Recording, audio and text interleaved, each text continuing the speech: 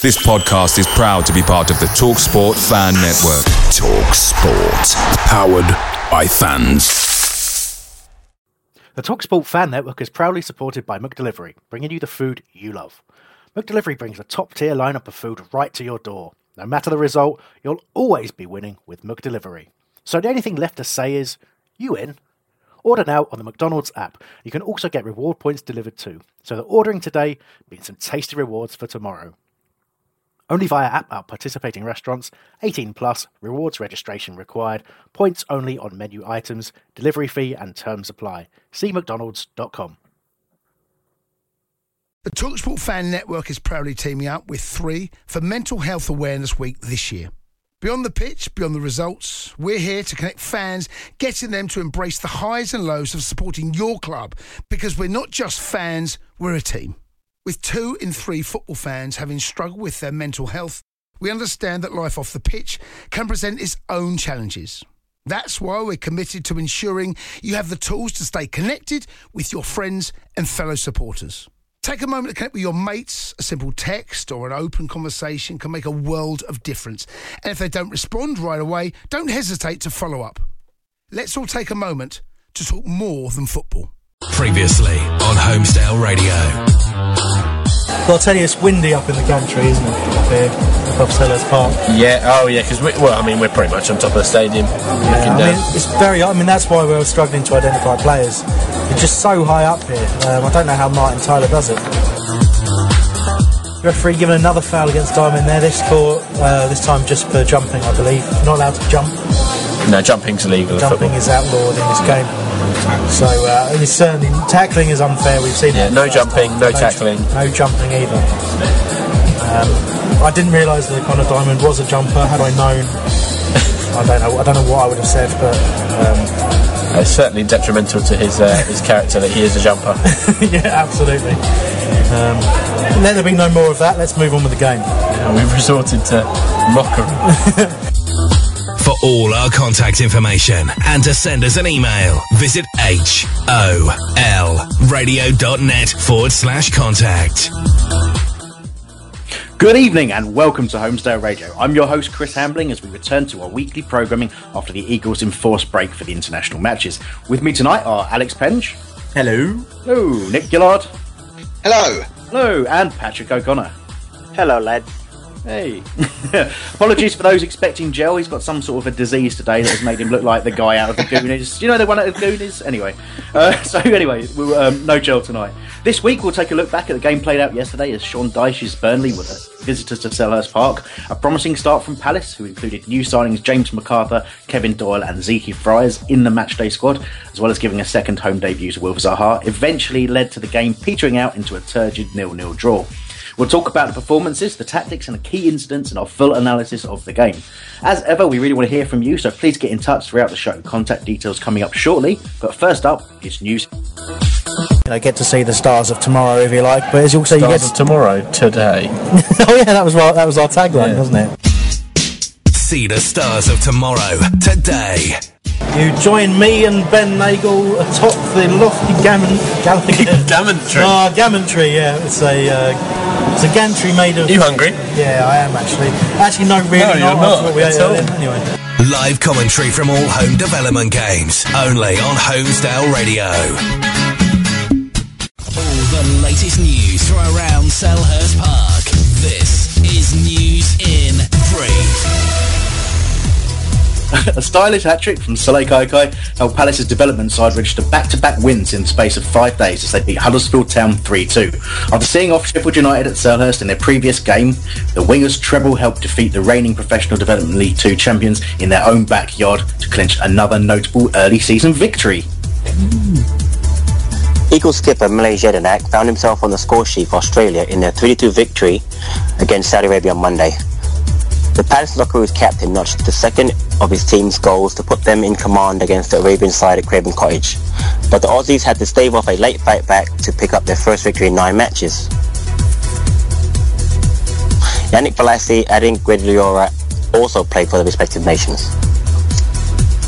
Eagles midfielder Owen Garvin has moved to inferior championship side Bolton Wanderers on a 3-month loan deal. The Irishman had made 87 appearances for Palace since being signed by Dougie Freedman in the summer of 2010 and is now reunited with his former manager at the Macron Stadium.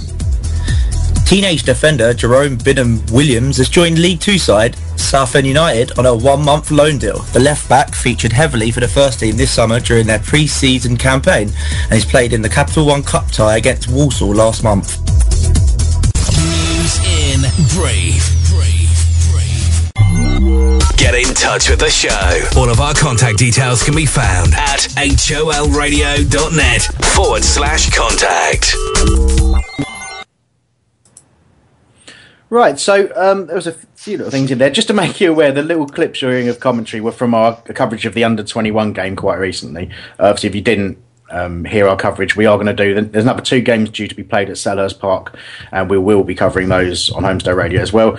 I would bill it as an alternative commentary rather than actual, genuine, higher standard commentary.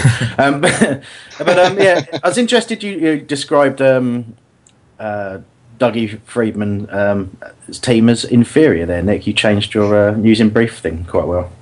Yeah, not as inferior as Southend, because I was over that way the other day. We were driving past the ground and the E's falling off the sign. My 7-year-old daughter was wondering why we were going past a team called Southend Unit D. There should be a Southend Unit D. I like it. Oh dear, the things kids notice, eh? Anyway, that sounded weird. Anyway, let's move on. So obviously, our main focus of today's show is to talk about the 0-0 draw against Burnley. Obviously, a lot of people went into that game thinking that there was a game that's... I saw people describe it as a must-win. I wouldn't say that. I would say it's more of a should-win, perhaps. But I think we know from last season that there is no such thing as that. We were doing what Burnley did. We were doing to teams quite regularly. So... But yeah, let's talk about why we didn't win the game and how it went out. But obviously, we'll do what we normally do. We'll start with the lineup. And I sort of picked out the first thing was the defence. We all talked the week before when we'd made the signings in transfer window. We all expected Joel Ward to go back to right back, the new signing Zeke Fries to come straight in at left back, and a lot of people were talking about Kelly going alongside Dan. And Damien Delaney had an absolutely excellent game. But what did you think, Alex, for Kelly dropping out? I'm a bit surprised, to be honest, because I think he's had a really good start to his Palace career. I think he offers a lot more of an attacking threat than Mariappa. So yeah, I was a bit surprised by that. I know lots of people have spoke about maybe Kelly slotting in alongside Dan, but things I've heard from Liverpool fans is that he's an okay centre back, he's an okay right back. He sort of hasn't found his position yet. So I guess he's still quite young and he's sort of learning his positions at the moment. So I thought Dan and Delaney looked really good yesterday together, and it wouldn't have been wise sort of to break up that partnership. But seeing Mariappa come in was a bit strange to me.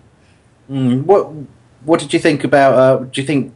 Well, I was surprised that Fries didn't start. We've been without a natural width on the left. What's your theory on why that? Again, I think he's relatively young. I think he's only had less than 20 sort of senior games, and so I think he's sort of bedding his time at the moment and sort of probably gaining fitness as well, because I don't think he's had a lot of match action in pre-season for Tottenham. I think eventually he'll come in. Whether that'll be before Christmas or after Christmas, we'll have to see. But I think he's a good signing, and I can't wait to see him, because he's 6 foot tall, he's strong, he's quick, and it'll be nice to see Joel Ward play in his strong position at right back, because that's where we all want to see him, and that's where we all want to see him for England in the future. Exactly, you want your best players playing in their best positions, and we know what Joel Ward can do, and he's been at left back so long. I mean, on the new FIFA game, he is a left back. It's been that long. So oh wow, it's a bit of a strange one. But okay, we'll come back to talking about the defence in a minute. But I just want to get your views, Nick. I thought, obviously, if you look at the midfield, James McArthur came straight into that midfield. Ledley had a little bit of game time for Wales, but on a pretty poor pitch. But obviously he's been out injured. So I didn't think that McArthur and Jednak worked too well. But it is early days. I think what was missing really was the understanding of where one would be if the other one wasn't, if you know what I mean. And I think McArthur sort of moved around quite a lot, sort of left and right of the pitch, and I think they struggled a little bit in terms of cohesion. What did you think in midfield? Yeah, a little bit of a lack of communication there, wasn't there? But again, it's going to take them time to bed in, and the Premiership's very cruel, isn't it? Because you don't get that time to bed in. And fortunately, it was against a team like Burnley, not your Man United or your Arsenals. I did it again. And that's your fault. But it was. Yeah, I mean, is MacArthur more of an attack-minded midfielder than defensive? Do we know from his Wigan time? He's a bit of everything, really, isn't he? I mean, I would say he's probably more on the defensive side of it, but he's more of a playmaker than. If you think about KG, tried to sort of do the box-to-box kind of role and did pretty well alongside Jednak. If you look at Ledley does the same thing. So I think MacArthur's a different player to both of those, in my view. Anyway, I think he's more about passing and movement. And his ball distribution was a hell of a lot better than Jedi's. I'm sure we'll come back to that later. I dare say, and he did have a couple of pops at goal as well, which was nice to see. Yeah, absolutely, yeah, and you want to add that element to the game. All right, and. Patrick, I'll talk to you about the front three. I didn't have any complaints on the front three. I kind of thought maybe Wood will come off the bench again, but I think it's the right thing to do to start him. But yeah, in terms of forgetting how they actually played, I thought the front three was the right selection. You go along with that? Yeah, when I initially saw, before the Lions were out, I actually did not want to see a three of Ledley, Jedi and MacArthur because I thought that'd be a little bit too defensive against Burnley. But once I saw the lineup of Jedi and MacArthur and then Puncheon and Wilf, I was happy, and I actually thought that Gale and Campbell played well, especially in the first half. It kind of petered out in the second half, but initially I thought the lineup was fine. My concern though is where is Warnock going to go? Is he going to go to the 4-4-2 or the 4-3-3? Because I'm thinking if Ledley is fit, if he can fit in there with MacArthur and Jedi, maybe we can go with Wilf, Puncheon and Gale up front. So I'm just kind of wondering going forward if he just sticks to the 4-4-2 next couple of matches or goes to a 4-3-3 where, again, we can put Ledley back in there.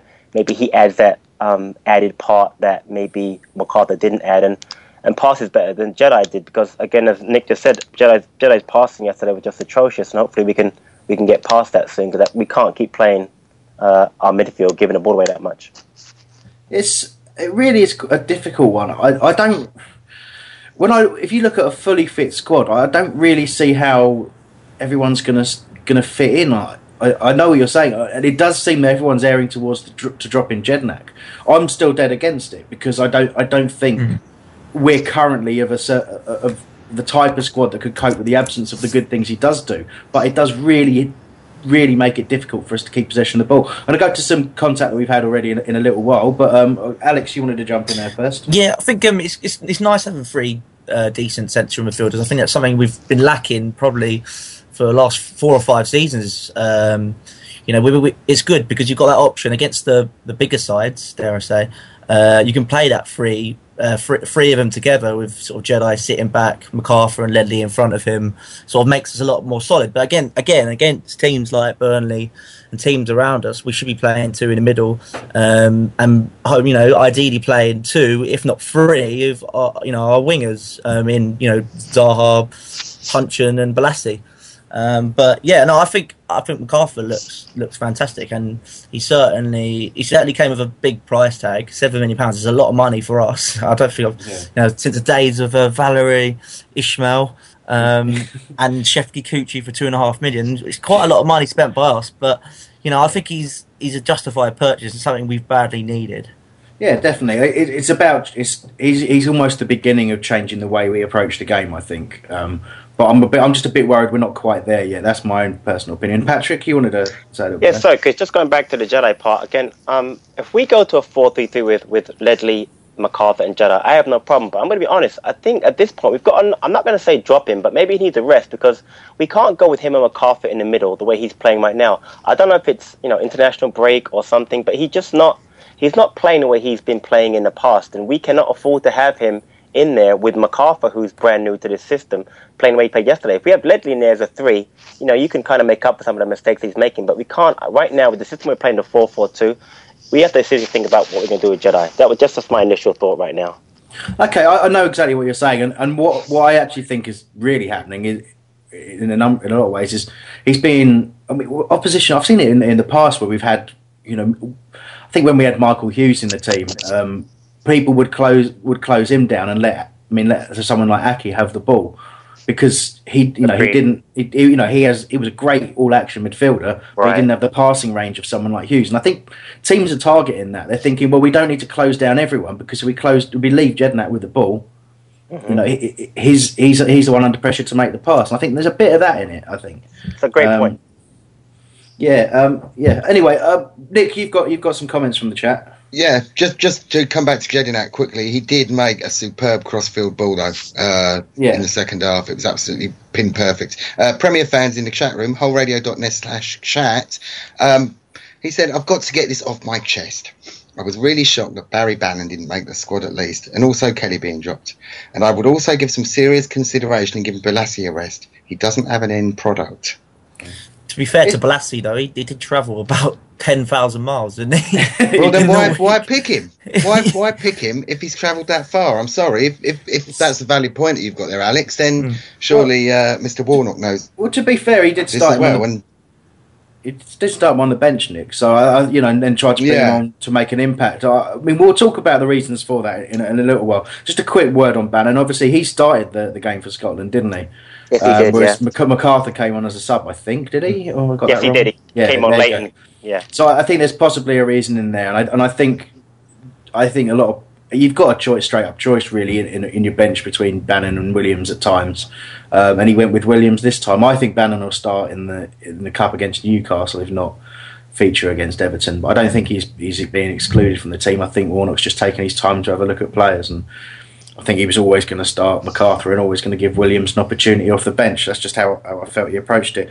In between the forward reviews that we've got, there's a couple of sort of points coming in on the lineup really. Cav has actually said should have started with Bolasie and subbed him when he waned, because rather than Wilf and do it the other way around. I've just seen a forward review that made me laugh. I won't read that one out. Chris Smollett says that Mariappa out, absolute turd, played Kelly instead, and then played someone behind Gale who can actually play there, e.g. not Campbell. We'll talk about Campbell in a bit. Crystal Palace just says Campbell and Gale are too short to be lumping balls up to. Yesterday proved just how much we rely on Chamakh, and I'd agree with that. I think there was a reason we went forward, which we'll come to. We'll talk Glenn Murray later on, obviously. Albert says if it had to be 4-4-2, I wouldn't have played Jedinak. It's a bad combination. I think it's a fair point. But I don't know if it was an orthodox 4-4-2. I think Campbell dropped quite deep trying to play the Chamakh role, and I think at times it was a 3. But I know where people are coming from. John Nightingale says MacArthur did great. Jedinak was poor. Gave the ball away as he has done since the season started.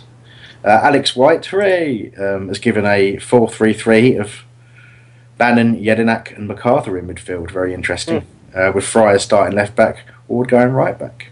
With Zaha and Gale and Punchin as the front 3. Interesting, Alex. I like it. I'll retweet it so people know what I'm talking about. There you go. Bob the Eagle says, same issue we've had for years. When Jedinak has a bad game, so do the rest of the team. We need him playing well or someone else instead. Andrew Martin, anyway. Ben had a problem with that surname before as well. Martiniuk. There you go. Jedinak wins too many balls. No way can he be dropped. Second centre midfielder needs to be tight to him to win the second ball and then play. And the eaglesbeak.com says we have to remember that we will be without Jedinak early next year for the Asian Cup as well. So worth bearing in mind that. Thank you to everyone who's got in touch so far. We'll try and keep in touch with as many of you as we can throughout the course of the show. I'm just trying to see. Nick, you've got a bit more contact there before we move on. Yeah, it's Shifty97 in the chat room, wholeradio.net/chat, talking about Jedinak. It's like what Villa did with Sarko and Lovren. Teams study who the bad passers are and make it so that they have to do the passes. Exactly. Just to ask Alex, 10,000 miles? Yeah, guilty. Where did he come from? The moon? 8,100 actually. He just went the long way round. That's what he did. Is that return journey or one way? That's a return journey. No detour for Bolasie, I'm afraid. Right. Look, if you're going to point out every mistake we all make in what we say, we're going to be here a long, long time today. Going back to the defence, Patrick, I want to talk to you about this. You were mentioning you thought the combination of Delaney and Dan where it was sort of you said they're getting increasingly agitated at seeing Ward. So you're getting increasingly agitated at seeing Ward at left back and not right back. We've talked about this already. I just want to touch on that point. What did you think about Mariappa's performance? I don't like it. I don't know what it is, but when he plays, he irritates me. He defends okay, but he's poor on high balls. He's not a very tall defender. And when he gets forward, he doesn't seem to make a good cross. I feel bad. He gets forward a lot. Seems like we'll do the will for punch or Balacio when Balasio's in there, but he can't cross the ball. So it really, his end product, people talk about Yannick's end product, it's really poor. So I'm getting frustrated at seeing Ward at left back. I just want to switch him back to right back. I don't care who left back is. Put Mariappa over there. I'd rather see Kelly, honestly, if I have a choice, or obviously Fries. But I can't take Mariappa at right back anymore. I just don't like what I see anymore. He's just frustrating me. We've got better choices. Okay. I think it does show. I mean, obviously, we're in such a rush on deadline day of trying to sort of make up that gap there. It is really a massive concern. You can see why there was that we just didn't deal with this left back situation before. Exactly. You can talk about whose fault that was and what have you, but ultimately it comes down to the manager who was here before not replacing players that effectively were let go. I mean, Parr was told he could stay, but he'd be a squad player, so he didn't want to stay. Fair enough. Moxey was let go, and it's fair to say maybe those players aren't up to the standard, but you've got to have people to replace them. Nick. Definitely. I thought Mariappa was all right linking up with Jason Puncheon. I thought Puncheon had quite a good game yesterday, and it was good to see them overlapping and playing off with each other a bit and supporting each other. So I think in that respect, Mariappa did quite well. But as Patrick said, his end product and crosses in weren't that brilliant, were they? No, and that's where the biggest point, it was biggest letdown really, as Patrick was saying. He was getting forward really well, and he's done that in the past as well. He's got forward brilliantly from right back, but you can get forward. It's just pointless if you can't put a dangerous cross in. And he's one of those players. It's effectively like a golf wedge kind of shot. I call it a golf wedge, like a sandwich. Like just chipped up in the air. Effectively, a keeper can come out and catch it every time if it's near him. If it's not near him, it's got no pace on it for anyone to do anything with. So you're kind of getting nowhere with that. And I'm sure he can hit a decent cross. And I'm probably sure if you go through all of his games, he's probably put some good deliveries in every now and then, but it's just not consistent, and that's what you worry about. And I wonder how much more consistent Ward would be. But I know Ward has set goals up from the left-hand side, so even with his weak foot, he's capable of putting in a dangerous cross. But you've got to get people playing in the positions that they're comfortable in, and just because Ward can do a job in a number of positions doesn't mean you shouldn't work to get him in his correct position. That's what I think. Here indeed. Okay, we've got go on, Patrick. No, that's my point exactly. Ward actually is killing himself by being so good at left back. He's actually hurting himself. He's so much better as a right back, but because we don't have a left back, and he really does do a serviceable job at left back, he's hurting himself, which to me is hurting the team. So I really hope that at some point we can rectify that and put somebody at left back that can play there. All right.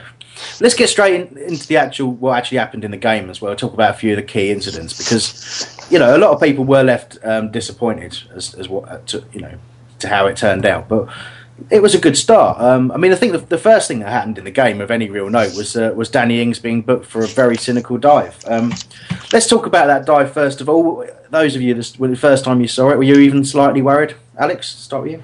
A little bit, yeah, a little bit, but then it was nice seeing that yellow card pop up, because I was a bit worried. But yeah, looking at the replays, it was just terrible dive. And anyway, that sort of set the evening for Ings, because he got taken off, and I think without Ings in the team, they didn't have and not a big enough threat up front at Burnley. So we were quite lucky with that in the end. Yeah, I thought so.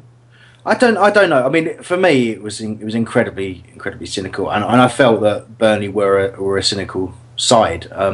I think that if you looked at the sort of things we used to do under Tony Pulis, and I think things we'll probably continue to do under Patrick, there's a lot of noise coming from you. Has he got bubble wrap? I don't know. It is like he's in a bubble wrap room. Yeah, that's not me. It is. I don't know what something's happening there.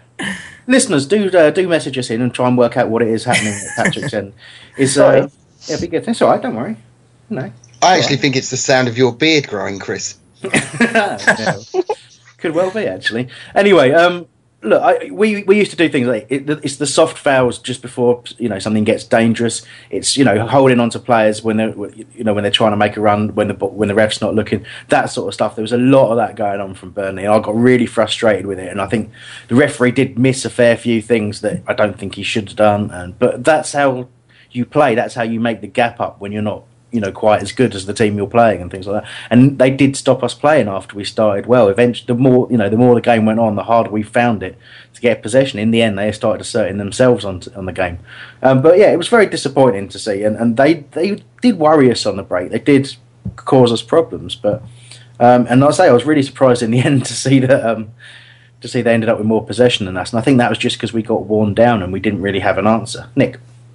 Yeah, I was going to say it was perhaps lucky for us that Ings did get yellow carded so early on in the game, because I thought maybe that was one of the reasons that he was substituted later on, because he did look like one of their more effective players. Mm. He's a player that we tried to get, didn't we? I mean, when he was at Bournemouth, we got very, very close to getting him, and we kept offering, and they kept turning it down. I think it was Bournemouth. Yeah, it was, wasn't it? Yeah. It's a bit like that with Boyd, wasn't it? Who ended up being Chris Bood yesterday. Yeah, he was indeed, yeah. And he's a Palace fan. Yeah. Well, apparently. Look, yeah, that was the start of the game, and it kind of set a bit of a tone for me in terms of, like I say, the cynicism of Burnley. But we were very good in that first sort of 20 minutes to maybe stretching it at half hour or so, but about something in the region of that. And I was pretty happy with the performance. And obviously, one thing we all know is that you've got to take your chances, and we didn't. There were several good chances in that opening spell. One goes in, I really do think we'd have just taken them apart. I think they looked fragile early on. The sort of first chance of note I can think of was Wilf pulling the ball back for Damien Delaney, who had all the time in the world to take the first touch and then sort of span on the ball, and was very unlucky not to see it find the top corner. It was, that was a really good start, and we didn't let up from there. You had Scott Dan hit the bar, didn't he, from Fraser Campbell put a cross in from the right hand side, chasing the ball down. Then Wilf had that shot almost directly afterwards. The keeper fumbled and it was cleared off the line, and you can imagine what Sellers would have been like had Wilf scored again. And then that was actually his first Premiership start ever. No, see, they said that on the highlights. But how many times did he play for Cardiff? I mean, he played against us for Cardiff and started the game. So I think that was absolute crap, isn't it? Yeah. Oh, I shouldn't listen to Match of the Day then. No, don't listen to him, mate. Honestly, they don't know what they're talking about. It's his first Premier League start for Palace. I'll give it that. And he didn't play for Man United, but they completely forgot about his spell at Cardiff. I still think he's done more in the 2 games that he's played for us than he did all last season. And he just shows that he's one of these players that is good for one team, I think. Yeah. Go on, Alex. You wanted to say something? Yeah. Well, I just think yesterday just showed that we did miss Shamak. I think he's so important to our side. Like, the fact that he's he links other players very well, or links with other players very well. Gets the best out of sort of midfielders and wingers. And I think he'd really work really well with Wilf actually this season. And I felt for Wilf at times, because you could tell he's not had a lot of match practice of late, and he's sort of just getting that sharpness back, isn't he? That we saw in our promotion season and the season before that. So I'm looking forward to seeing Shamak back in his side, because he sort of gets us. He gets us ticking, doesn't he? And he does. He does get lots of people involved in the game, and we desperately need him, I think. It'd be interesting to see whether he just comes in and just takes and just swaps in there with Campbell, and we leave Gale up top, or whether Gale and Campbell are just going to fight out that sort of front position maybe. But we'll see how that pans out, and obviously we've got Andrew Johnson to come back in there as well. Anyway, the other sort of chance I wanted to quickly mention was sort of the end of that dangerous spell, and it was the last real chance of the first half, which absolutely turned into quite a tedious experience. And it was Dwight Gale with some really good movement, ended up sort of chesting the ball down, and no one near him. You just you see him in the warm up, you see him, in the chances he's put away already as a Palace player, and you just think that's going straight in, and got his angles a little bit wrong, went straight over the bar. And I mean, those were the moments. Those were where that game, we would definitely, in my opinion, no matter what anyone says, we would have been talking about 3 points had any one of those gone in. That's my view. We look good in the first half. You right there. Yeah. You've obviously, you've mentioned Chamakh. Nick, you agree with that as well. What did you think? Yeah. I mean, you think it was one of those games where, it's a typical Palace thing. I hate using the phrase typical Palace now, but it's a typical Palace thing to miss those chances and lose the game. And we were so close to nearly doing that, weren't we? But did you have that feeling during the game? I did have that feeling halfway through the first half. I thought we've had so many chances here, and that Gale miss, he actually had time to take a couple of steps forward, didn't he? He didn't have anybody around him, so it really was quite disappointing. But yeah, we've got to take these chances. And Hey CJ, and it's good to see you back, Hey CJ, well done, said that our team need to learn to take more opportunities and be more clinical, because other opposition will not allow as many chances for us. Yeah, it's going to be, when we're playing teams like Manchester United and Chelsea in the singular, that we're only going to have 1 or 2 chances a game, and we really need to be scoring them. Yeah, no, it sounds an obvious thing to say, and in many ways it is an obvious thing to say. But, before the game, Neil Warnock talked about it and said that Burnley will see it as a game that they can win just as much as we do, and he's right to point that out. But there's nothing wrong with us saying we should be winning that match, and I think that's probably it's been quite a negative reaction from Palace fans after that game, and that's all it really is. Yeah, I do think it's too negative, and we're a positive bunch on this show. We always are, and we sometimes get stick for it. I'm sure we probably will again today. But I don't have a problem with people thinking we should have won the match. But I don't think we did too much wrong, other than not put those chances away. And if you go, okay, well, who are you going to blame for that? If people are talking about dropping Jedinak, is Jedinak at fault for us missing those chances? No, he isn't. No, yeah, he doesn't do everything right, and his passing is a weakness. But that's not why we didn't win that game. It's perhaps why we didn't create even more chances. But it's down to it's down to the individuals to actually put those chances away, and they didn't. And I'm sure Burnley will. Sorry, Chris. I'm sure Burnley will be saying the same thing, because you're saying, is it down to Jedinak that we didn't win? But it could have been down to Jedinak that we lost with that ball that he inexplicably passed back. And if there's a Burnley podcast or a radio show, I don't know if there is, but they'll be saying exactly the same as we are. That they've got to take their chances and finish them, and that's what's so important in this division. Patrick, you obviously, in the US, you got to watch that all with a far better view than most of us. That opening spell, what was your feeling? Did you even think that? The game was set up for it to be an extraordinary game, wasn't it? Did you ever see it ending up the way it did, petering out the way it did? Not really. I thought we got off to a very good start. Like you said, Wolf had that chance that was cleared, and then Gale had a chance, and you said Dan hit the crossbar. So I always thought we'd get a goal at some point. Because again, if you look at the season, we scored in every game so far. So it wasn't like I was saying like last year, we're not going to score. So like you guys, I agree. Would have been nice taking a chance early, but I really thought even having not scored early, we'd still get a chance to score. So it didn't really bother me, and I wasn't really that concerned until the second half. Yeah, and where things just started to sort of go a little bit awry, didn't they? Very much so, yeah. Again, I'll just sort of drift off to a bit of contact, but while I'm doing that, I just wanted to raise the question of the handball. How did that look on TV, Patrick? The first half handball for us. Is it something that stuck out in your mind? When I first saw it, I thought definitely a handball, but then I looked around at the replays and I thought, you know what, I know why he didn't call it. So initially, like everybody else, I'm screaming penalty, but no, I think it wasn't. It didn't look like it was, obviously, in the replay. So I thought it was, still, even looking at the replay. I've looked at it again and again and again, and it's one of those, isn't it, where you think, because of the angle, the angle from the game, it looked clear as anything, but my angle from the game made me think that Jedinak's was a 50-50 challenge when he gave the penalty away. We'll come to that later on, but but so I've not got the best of angles. But having watched it, on the highlights when I got back, I still think his arm comes out and touches the ball. I think it's the top of the arm. I don't think it's the chest at all. Every now and then you see one of those, and the player at the last second sticks his chest out. But I don't think he gets there. I think it's the arm that controls it, and there's enough distance there for him not to do it. This is the question, though, Chris. What is a handball? Because one guy might say it's a handball, another guy, another referee doesn't call it. That's what's so frustrating sometimes. You know what I mean? Is. So. Yeah. You want consistency. Nick first, then Alex. Sorry, Nick. Yeah. First of all, I think it depends whether you're Manchester United's opposition at Stretford End. But his arm did come out like a penguin's arm or wing. It just reminded me of a penguin, or he was about to do the Lambert Fork or something. It's way get that ball away. It was a defo penalty for me. Defo penalty.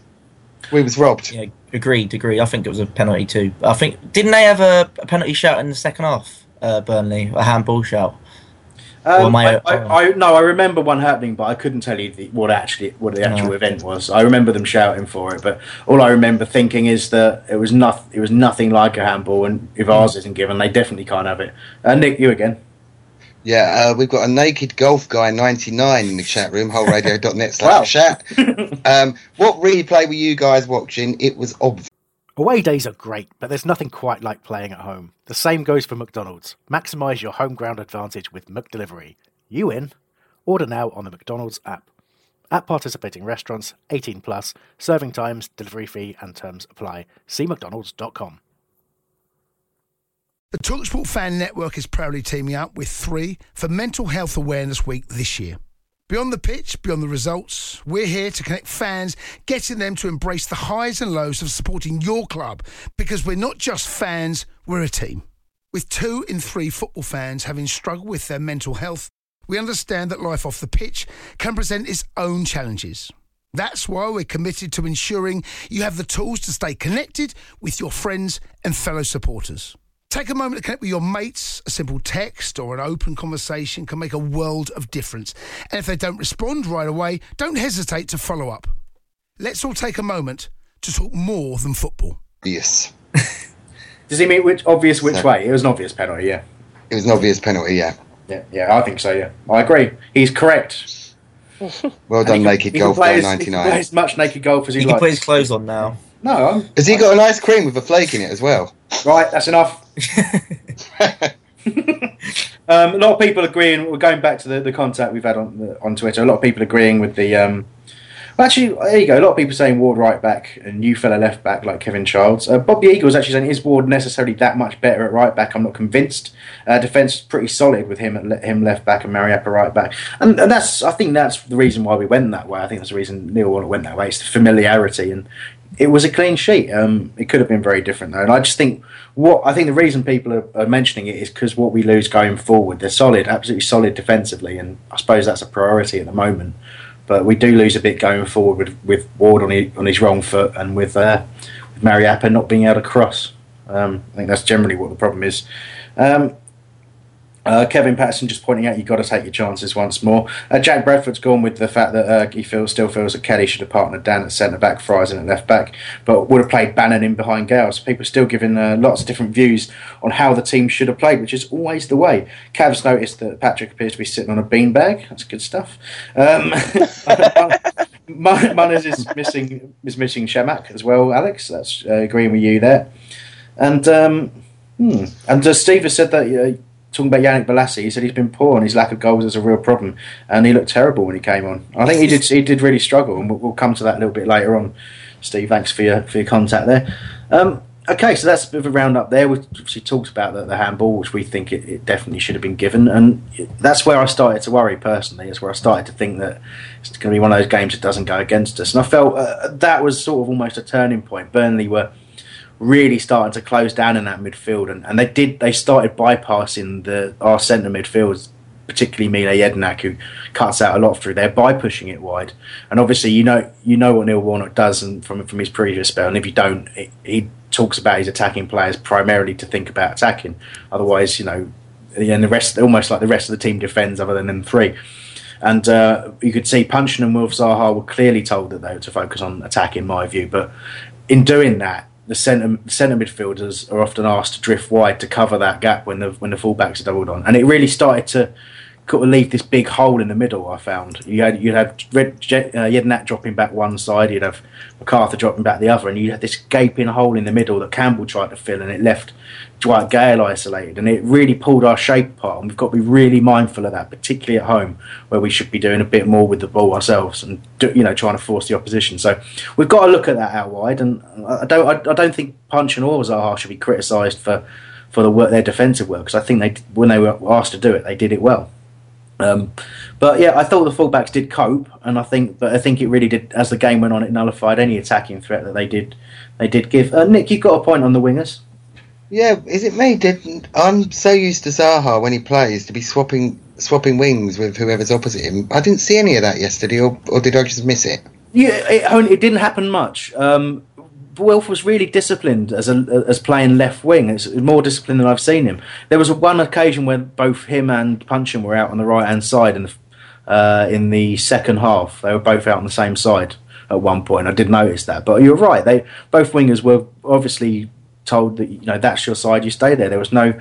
Obviously Wilf and Balassi, when they played together, they used to swap all the time. You'd never know which one was going to pop up on which wing. It was, Alex. Yeah, I'm quite surprised by that, to be honest, because if you remember that season under Warnock where we had Moses and Sinclair, I know it was only for a space of like 10 to 15 games, but he did interchange those wingers quite a lot, and I was expecting a lot of interchanging this season under Warnock with the wingers that we've got in the squad. So I was a bit surprised by that, especially in the first half, because don't get me wrong, I thought Punchin had a really good, first half, but it would have, freshened things up and sort of brought Wilf into play more if, Warnock did switch them around a bit. And that's something that, I liked seeing last season as well under Pews, because I think Pews did it on occasions with Balassi and Punchin. And, I really, especially against the likes of, was it me and Trippier? Trippier not the greatest defensively. I thought it would have been a good tactic to use.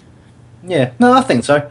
But I think a lot of it's still, you've got to remember there's a settling in period for players, but there's a settling in period for the manager as well. I think he talked after the game about wanting to get this game out of the way, and I think that tells you a lot about the mentality at the moment.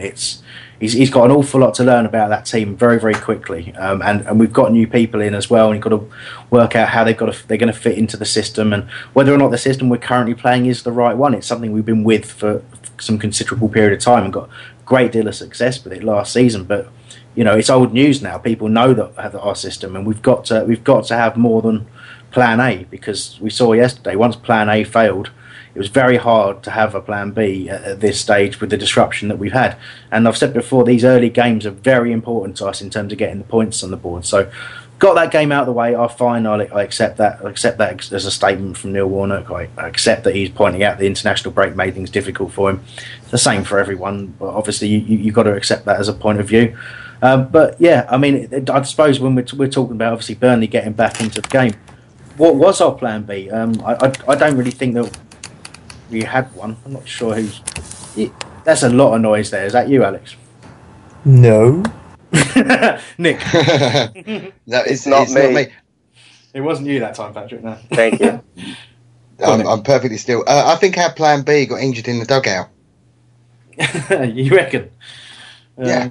Ledley. Warnock said on 5 Live after the game that he wanted to bring Ledley on, but he'd hurt himself in the dugout. I don't know how, and oh wow, that's all he said. But what I would have done, I know. Later on, Campbell came off. He had a strain or something.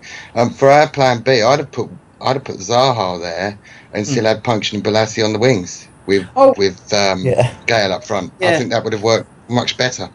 Yeah, that's not a bad shout at all. Actually, I don't want to talk about Wilf because I haven't really done so in the detail I wanted to, because it was the real source of frustration for me that he didn't see enough of the ball.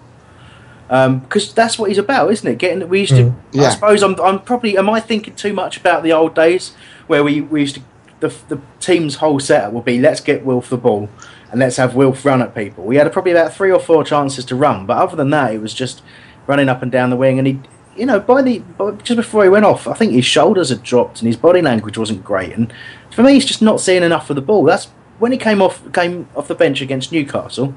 It was the ball for it was like a magnet, wasn't it? Just everything went to Wilf. Yeah. You've got to do that. And then mainly, maybe Burnley did a good job in stopping the supply to him. It didn't seem that way. It didn't seem that they were targeting it, but maybe they did. But for me, you've got to do that. You've got to keep giving the guy the ball, because he will keep going, and eventually he will get the beating of that fullback. He will. Every single attempt, every single tackle that's on him, eventually he'll get past him. I know that's how he works. Chris, he doesn't look as big as he did do like two seasons ago. What you mean? Like physically, yeah, he doesn't look as strong as he did do. Like I don't think there was a lot of focus at United, or especially at Cardiff, and probably building him up. I think that's what we did really well in our promotion season. And that we did when he first made his debut for Palace, he was tiny, wasn't he? And then you look at his progression and how how big he got and how quick he ended up. He was incredibly powerful by the end, wasn't he? Yeah. And maybe he has lost a bit of that, and maybe that just comes from a degree of he spent a year not really playing enough, not really having the confidence that. I mean, he will absolutely improve, but I just think the team's got to do more for him there. And I know you don't want it just to be about one player, and everyone's very much aware of saying it's not all about Wilf. There's 10 other people on the pitch, but that's what he's good at. That, to me, that's his whole. His whole way of playing is just to continuously try and beat that fullback. And once he beats him once, the guy doesn't know what's going to happen for the rest of the game, and that's where he's really dangerous. Patrick.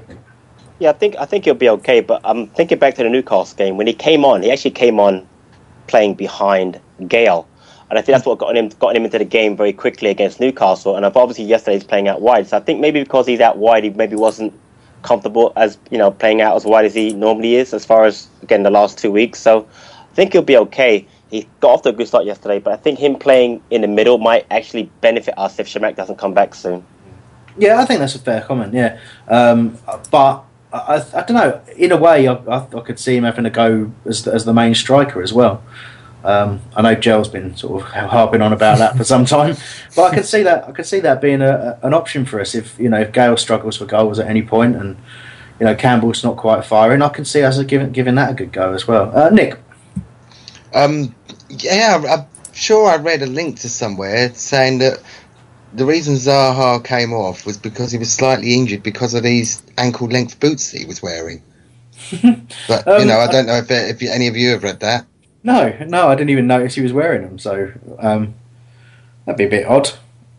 But interesting from the chat room talking about Newcastle. How much perspective does that put our 3-3 result against them last week to see how appalling they are? I think you've got to judge each game on its merits, haven't you? I think a home game against Newcastle is often very different to an away game, though not in our experience they have a tendency to beat us quite comfortably at Sellers. But generally speaking, away from home, a team will set up differently. And 1 week you can play really well, and 1 week you can play the next week you can play appallingly. So I think you don't want to read too much into that.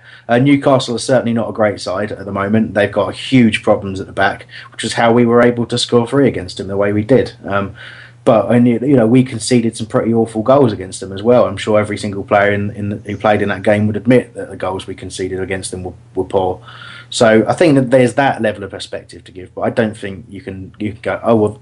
Otherwise, last season we beat Chelsea, so obviously does that make us better? Should we have beaten every other team that Chelsea beat?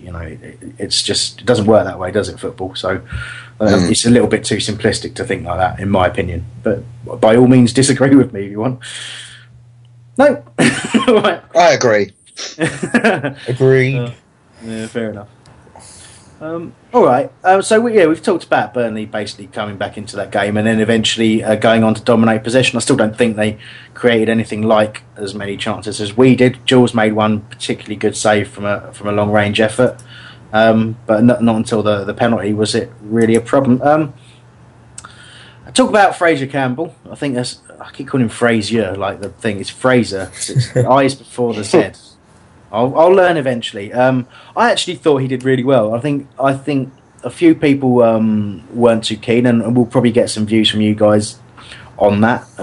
But for me, I really like him. I do think he when he dropped deep to collect the ball, it kind of left us with no out because Gale doesn't get involved all the time. He'll chase down things here and there, but quite often he's just looking for that little bit of space that a goal scorer looks for. So he's not the out and out running machine that we had when we had Jerome up there, or he's not really leads the line in that sense. So, and for me, it comes from Neil Warnock's defence. Always focuses on clearing danger, so that the players at the top need to be able to chase down in the channels. Gale will chase the channel, but you need more than that ahead because sometimes you're just going to bypass the midfield to clear danger, or call it long ball, call it a hoof, call it what you want. That's what happens. So I'm not sure it worked too well, but I thought Campbell did all right, and I was surprised he went off before Gale. Alex? I'm not sure what I can make of Campbell because I think he's definitely an upgrade on Jerome. He works hard, but again, not to the level of what Jerome does. But he's better in front of goal. But at the same time, as whenever he gets a chance, you're not confident. You're not as confident as probably someone like Shamak. Well, probably this season, and Gale in front of goal. So I think it'd be a good signing. He's definitely got the experience at its level. It was just difficult for both strikers yesterday. I think Gale was frustrated yesterday. He had chances. He snatched at a few, and it just wasn't most of the team's day yesterday, I don't think. And I mean, it was a tough game back at Selhurst. Go on then, Nick. Well, somebody in the chat room a little while ago did say that Campbell's more of a player in the box, goal kind of poacher in the way that Gale is. I think if Campbell's dropping back deep as he did do, perhaps one of the wingers should be dropping inside just to support that part kind of in the third quarter of the pitch between the halfway line and the opposition's penalty area, just to give us a bit more of an option in there. Do you understand what I'm saying? I do, yeah. And then you've got somebody else to support Gailey, and then you've still got the other winger to potentially get the ball out to get the crosses in. Also with Campbell, he got injured and he came off with a strain, and Williams came on. And although I thought Williams looked quite good and potentially better than Campbell did, we looked slightly less effective when he did come off. So I'm kind of contradicting myself there, but you know what I mean. I do. Patrick, your words on Campbell, and then we'll sort of move that one on, I think. Patrick? Yeah, I like what Campbell did. As Nick said, I think I prefer him more in the box, so ahead of Gale, but obviously it wouldn't work for our system right now. But I thought he was very lively yesterday. He set up a great chance for Wilf early. He petered out definitely in the second half, which I think is more towards the injury than anything else. But I like the way he runs the channels. I like the way his work rate is excellent. He drops back well, helps out. So I like the way he played. I'd like to see him and Gale play together a few more matches formally to really change the system, honestly. Yeah, I mean, talking of Campbell, I didn't realise he'd got injured, in all honesty, but we seem to have been getting a lot of people going off with, a strain here and there, which is a bit of a worry at the moment. What did you make of the substitutions, Patrick? They were positive. I mean, we've got Balassi come on for Wolf about 68 minutes, and then about 5 minutes later, Gale came off for Johnny Williams. Before that, Doyle had come on for Campbell. So they were all attacking, and as Nick had mentioned, the fortunate thing was Plan B would probably bring Ledley on, but I also heard that he had gotten hurt in a warm-up on the bench, which is very strange. Yeah. Which is, again, that is very strange. Maybe we'll come on for MacArthur. But there were positive changes. The only issue I really have is that we were left with only Kevin Doyle up front, which we all complained about, having the need for strikers, and poor Doyle's up there. And I thought he played well. He worked really hard up there, but he was kind of isolated, much like Gale was, so I didn't get a lot of chances. So they were good. They were positive changes, but just that they didn't really work out the way I'm sure Warnock would have liked as far as getting a goal, obviously. Yeah, I suppose I was surprised that Campbell went off before Gale, as I said earlier, but now there's an obvious explanation for that. But I thought Gale had gone pretty quiet, and Doyle for Gale made a lot more sense. And obviously when Doyle did come on, and he played in behind initially in that Campbell position, but I think he looked much more of a threat when he led the line. And I think he did really well. Got up well in there, good in the air. Plenty of energy. I did think that when Williams came on to play in behind him, Doyle was kind of still stuck in the mindset of dropping deep. So again, when we're sort of trying to push for a goal late on, quite often we were getting down the side. You could see Balassi got a lot of criticism, but quite often he got the ball, looked up, and there's nothing in there. There's actually no one in the box, which, everyone's sort of on the edge of the box, so he has to try and get an angle to pull the ball back, I felt. And that's what worried me a little bit, because Doyle should have recognised that the system had suddenly changed, and he was the man up top, and he had to push and lead the line and try and get that goal for us. So that's the only thing that disappointed me a little bit about him. But he looked a lot pacier than I can remember him playing in recent years for Wolves. That's a bit. Sorry, Chris. That's a bit disappointing, really, because we've bought a player for experience, and you'd think that he'd realise that, wouldn't you? The more players play, perhaps they're not quite as fast, but actually they can be more effective than they were when they were quicker, because they can read the game better. Yeah, I'll go along with that. Football-y intelligent, he says. in bad English. But Yeah, we'll have a little chat about all the different injuries in a sec, actually. But I'll I said that, but obviously people don't know that you asked me that you were going to talk about that. Sorry, that's really clumsy of me. Apologies. But I just want to get one last little thing about Williams. Obviously, Williams came off the bench, and we all want to see him succeed. And Neil Warnock's talked in the press about he's going to give him a chance, not going to send him out on loan. Without a good 3 to 4 weeks to have a good look at him and see how he can fit in. He said he's going to play him behind, in the hole. That's his position, and he's got to try and win that position in the team.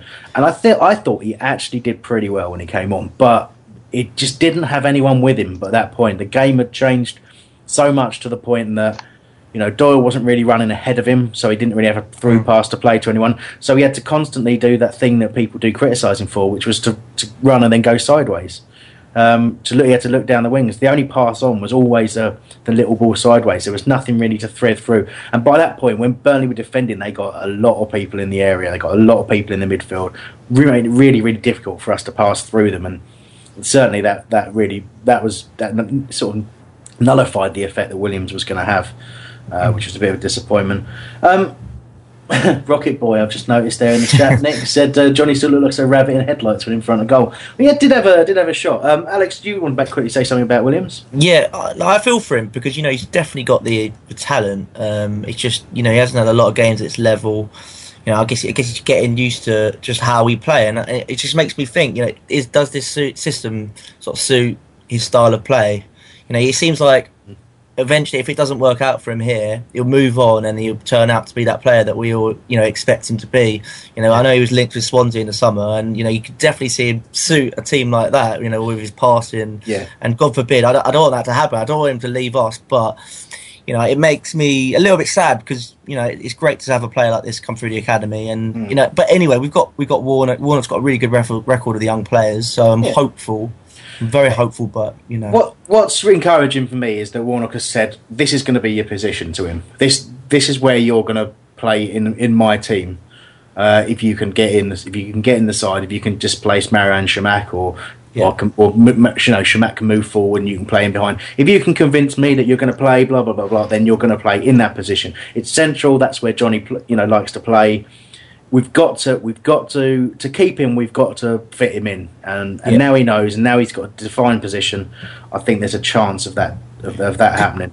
Because Chris, if you think about it, there's no way in hell is he going to be slipping in the in central midfield. I just don't think he's strong enough and big enough to play in central midfield. But in playing as that third central midfielder, he's suited for that role, especially with modern day football. Yeah. In a three, and when we talked to Barry Bannon on this show, a couple of weeks back, and he was talking about his favoured position is a central midfielder in a three, and I think two are quite similar players, not just in stature, but in the way they want to play the game. And I think that's the two of them do fit into that system well in the three, and there's a chance there for him, and we all want him to take it because we all want him to be part of the team for a long, long time. But he won't hang around forever. He won't want to stay at Palace without being a first team player. And you can send him out on loan, but the more you do that, the more he's going to see, that he can get in a team elsewhere, and it'll be better for him to be playing every week. He needs a run of games. That's what he needs for me. He needs a run of games in the first team in that position. Just there you go, and that's it.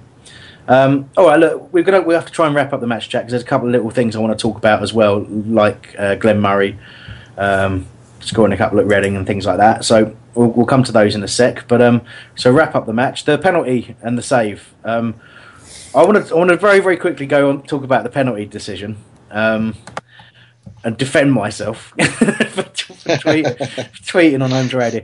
Look, I mean, when you look at the penalty back on the replay, it's a clear penalty. Of course, it's a clear penalty. Up at the back of the half and looking across at it, what you can see is the player start to lean into Jedinak first, and if you look at it and you look at and even on the replay, if you look at Jedinak's shirt, his shirt comes up as they fall, and the player's on the blind side of the ref, on the inside, his right arm is holding Jedinak's shirt, right? I'm not saying that he's committed a foul by doing that. It happens all the time. But that's what's made Jedinak do what he's done. And that's all I'm trying to say is it looked like they had hold of each other from way back in row 46 of the Arthur. Of course it's a penalty. It's a ridiculous penalty to give away. He's wrestled him to the ground. At the end of the day, you have to let the player go if he's beating you like that. But he's got the wrong side here, and you've got to kind of accept that that's happened in some ways, or you're going to give away the penalty. Now, as it worked out, it turned out to be the right decision, didn't it?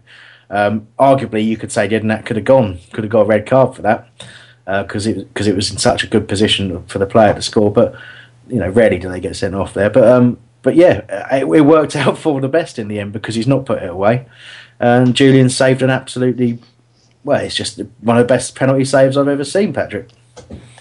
Not even close. Again, I put out on Twitter, I couldn't remember the last time he made a save. It was the Connor Salmon one, Derby 2 years ago. But Arthur hit that ball so well. And, honestly, if you watch Jules on penalty kicks, he usually doesn't even move. He usually just stands there. So to make that save with his right hand, with that kind of power, and to not let it, go in off the crossbar or whatever, was a really good save. And I'm happy for Jules because we all know how much we all like him. And it was a very, obviously, a huge play for us yesterday. So good job by Jules. That was a 6-point save, wasn't it? It really was, yeah. Maybe a 3-point save. It was impressive. Go on, Nick. You're the only one who has said. I thought as I said earlier, when I said to the people around me in the first half, it would be typical Palace that we do really well, miss all these chances and lose 1-0, and I thought, well, this is the point, and it was a super save. And Chris, the reason it's one of the best penalty saves you've seen is because he hardly saves them. But Jedinak was a fool to pull that guy down. It was WWE stuff, wasn't it? Just to keep Patrick in the American loop there. It was ridiculous. Absolutely ridiculous. I'm sure he's very grateful for you keeping in the American loop, whatever the hell that is. Good, nice work. It was a second phase comment. Second phase. Oh dear. Okay, very quickly, who was your man of the match, chaps? Alex? I'd give it to MacArthur. I think he had a really good debut, good vision at times, and his range of passing was just fantastic. So I think he's a really good signing at this level, and he's got a lot of experience, which we desperately need in the middle of the park. Absolutely. Go on then, Nick. Puncheon, for me, I think he was the one that looked like he was going to do the most when he got the ball, all the way through. That's good. Patrick? Damien Delaney, he was huge in the back. Having him back there with Dan, the way it was last year, they played so well together, and he made so many great blocks and headers. I think it was definitely Delaney. He played great yesterday. That's fair.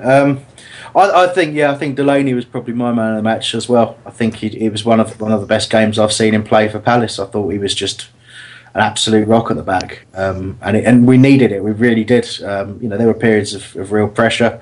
And I just think he was, if anything, he was a little bit more calm than usual. He's always throwing himself at everything, but he did. He was a bit more calm, and he was a threat in the opposition box as well. He was quite dangerous, quite close to getting on a couple of corners, and had that chance very, very early on, which he was extremely unlucky about. So yeah, I'd go along with that. But MacArthur did have a good game, but I still would have, I now understand why, but I still would have taken him off after an hour to give the midfield a different dimension. But with Ledley couldn't come on, that wouldn't really work. All right, well. Yeah, we'll leave that there. I think that's a fair summary. There's a lot of negativity around the game, and I can understand why. Particularly watching it became quite a struggle in the end because it was such a turgid affair by the end, and it was such a shame to it because it kind of made you forget how strong a start to the match it was. But we weren't great. One quick word on the Patrick. You wanted to talk about this, the reception for Warnock. You asked the question about what it was like before the match. I wouldn't say there was a great deal before the match. It was a huge roar for Wilf. Warnock got warm reception, nice clapping, but there was a lot of people singing for him as well. There's a lot of Neil Warnock's Red Blue Army started already, which everyone always says the manager's got to earn it. But there's quite a fair percentage of the crowd were singing for Warnock straight away. So I think that was a nice show of support. So yeah, there you go. I think that was well worth mentioning. Well, this is what I'm asking because I only heard it on the 30th minute. I actually heard of the TV them singing Red and Blue Army, so that was kind of nice. And like you just said, normally we always say that a new manager, well, he's not really new, obviously, has to earn it. And I remember when Pulis was around, it took it didn't take that long, but when Ollie was around, it took Ollie like maybe 3-4 months to get it sung. So it's nice that the fans have taken to him so quickly, which is nice. Yeah, definitely. Okay, I'm going to try and pick out some of your four-word reviews, but that's going to be very, very tricky to do. Jedinak must be dropped, was Daniel Schilling. I'm trying to scroll through all the stuff about Gel complaining about how much he's injured. Ben Fleury says should have won yesterday. Speroni Manos de Dios from Crystal Palace Gis. Terry Daniel says Glenn Murray back now. Lucy says highlight stroking Hambo's beard. No, I can confirm that did happen. Oh dear, why did I read that one out? Damn it. I think that's it. I think I missed Shammers from Runners. I think I'd mentioned that earlier on. So that's a few of the ones that I could pick out there for you. Thank you to everyone who got in touch with those. We did have a comment it was on Homesdale Online earlier on from Maxi Palace, and he's just given me a chance to ask the question about Glenn Murray going to Reading. It was always going to happen if Glenn Murray put a couple of goals away, and at that level we know how good he is. We were doing the transfer window show where we were talking about the whole idea of replacing Doyle with Murray, and I think to a man we were against it, but it's what happened. It's the decision that was made. When we spoke to Steve Parish afterwards, he revealed that the general consensus was that Doyle added a bit more pace than Murray, and Murray had said that he wanted to go out and get games. He's gone out, he's got a game, got 2 goals. Go on, let's have a reaction from you gents first. I'll start with you, Nick. Yeah, I was getting texts from my mate Reading Clem all through the game saying, well, thanks for giving us Murray. I said, well, it wasn't me, it's Clem. But loads of ex-Palace players scored yesterday, didn't they? Yes. Didn't Jerome scored, Wilbraham scored. Yeah, Wilbraham's a goal machine now, Bristol. Yes, he is. I love Wilbraham. Even I don't know. Maybe Calvin Andrews scored as well somewhere. I don't know. It does give fuel to the fire, doesn't it? The people are saying that we needed a physical presence against Burnley, and Glenn could have provided that. We needed someone to put the ball in the net, and Glenn could have provided that. He's just got 2 for Reading. Okay, it's division below, but I mean he got a fair few chances. When he came back from injury for us, but I'm still.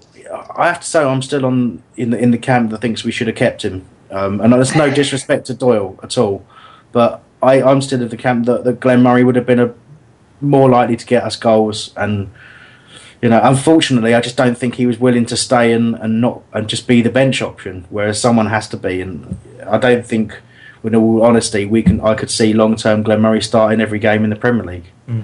It shows that he's not. It shows he's not too. I don't know. I think we can see in January, can't we? If he comes back in January, then perhaps I believe that he did need the game time just to get him back to match fitness, because it was a career-threatening injury that he went through. Yeah, it was, and it is right for him to go out and get games. And I'm really glad that he went out and he got a couple of goals straight away, because it's going to do his confidence the world of good. And we could turn it around and say, thank God we got rid of Killarali. Because that was scored against him, weren't they? Yeah, there's any solace as well. That think about it, James Ward scored a hat-trick on debut for us, and he was dreadful after that. So it might happen to Murray at Reading, but I doubt it. No, but I think sometimes you've got to accept that you have to let go, particularly if a player wants that. Like I said, I would love it if he was still here. It would be so much, I would him coming off of the bench. I would just love it. Stop it! I knew you were going to do that. I knew it. I just knew it. So predictable, Nick. But he doesn't want to be that bench player, and right. I can't. Majority of games, weirdly, Burnley's perhaps one I would have said he should have started, but the majority of games, I don't think he would have been the man to start. I think he worked brilliantly with Gale though, and I think. But once Shamak was back, he was never going to play. So there you go. How long's he out for, Chris? Shamak, do we know? He should be. I think he was quite close to making the squad this week. They just didn't want to risk him. So potentially back for Everton. If not, it'd be maybe the Newcastle Cup game. Whether we'd risk him or not, I don't know. But there you go. So I think we've covered everything that we're going to there. It's only 9:05. We've done quite well there. So all there is really left to say is thank you to every single one of you for listening, particularly those of you who got in contact today. Much appreciated. If you are listening on the podcast, do listen live next week. Just go to www.holradio.net and launch the player in there. You can also listen on mobile and things like that. If you want to know how, just get in touch with us. holradio.net holradio.net/contact. You can contact us at any time on that. Well, it effectively sends me an email. But there you go. So next week we may have some particularly exciting news for the show. I don't know how much I should tease. Mikey doesn't want to tease too much, but we've been in all sorts of secret talks and various things this week. Last couple of weeks, use international break to look at it. But Mikey says I'm not allowed to give you any more details at all. So that's a bit of a shame, isn't it? But it's fair to say that it's not going to be Homesdale Television, is it? It's not. No, that's a shame. There's some resistance to that for some reason. I don't know what the problem is, but yeah. Anyway, faces for the radio. Yeah, exactly. They might think it's Downton Abbey with your beard, Chris. That's the problem. Why is everyone hating on my beard? It's amazing. Anyway, so we'll better leave that there. Thank you so much to everyone, including my wonderful co-presenters. We'll be back next Sunday. We're still going to do the Sunday show, even though we're playing Everton. So next Sunday at 8 p.m. Bye.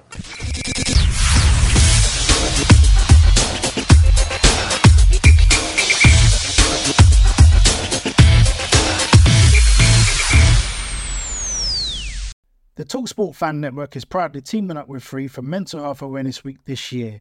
As football fans, we often pride ourselves on knowing everything, from which substitution can turn the game around to the quickest route home to beat the crowds. However, when it comes to discussing feelings with our friends, we might not always feel as confident. That's why we're here to equip you with the right tools so you can reach out to those who can help. If your mates are struggling, let them know that the Samaritans are free to call on 116 123. That's 116 123. They are there to listen without judgment or pressure, 24/7, 365 days of the year. Let's all take a moment to talk more than football. It's the 90th minute. All your mates around. You've got your McNugget share boxes ready to go. Your mate's already got booked for double dipping, and you steal the last nugget, snatching all 3 points. Perfect. Order McDelivery now on the McDonald's app. You in? At participating restaurants, 18 plus, serving times, delivery fee and terms apply. See mcdonalds.com. This podcast is proud to be part of the TalkSport Fan Network. TalkSport. Powered by fans.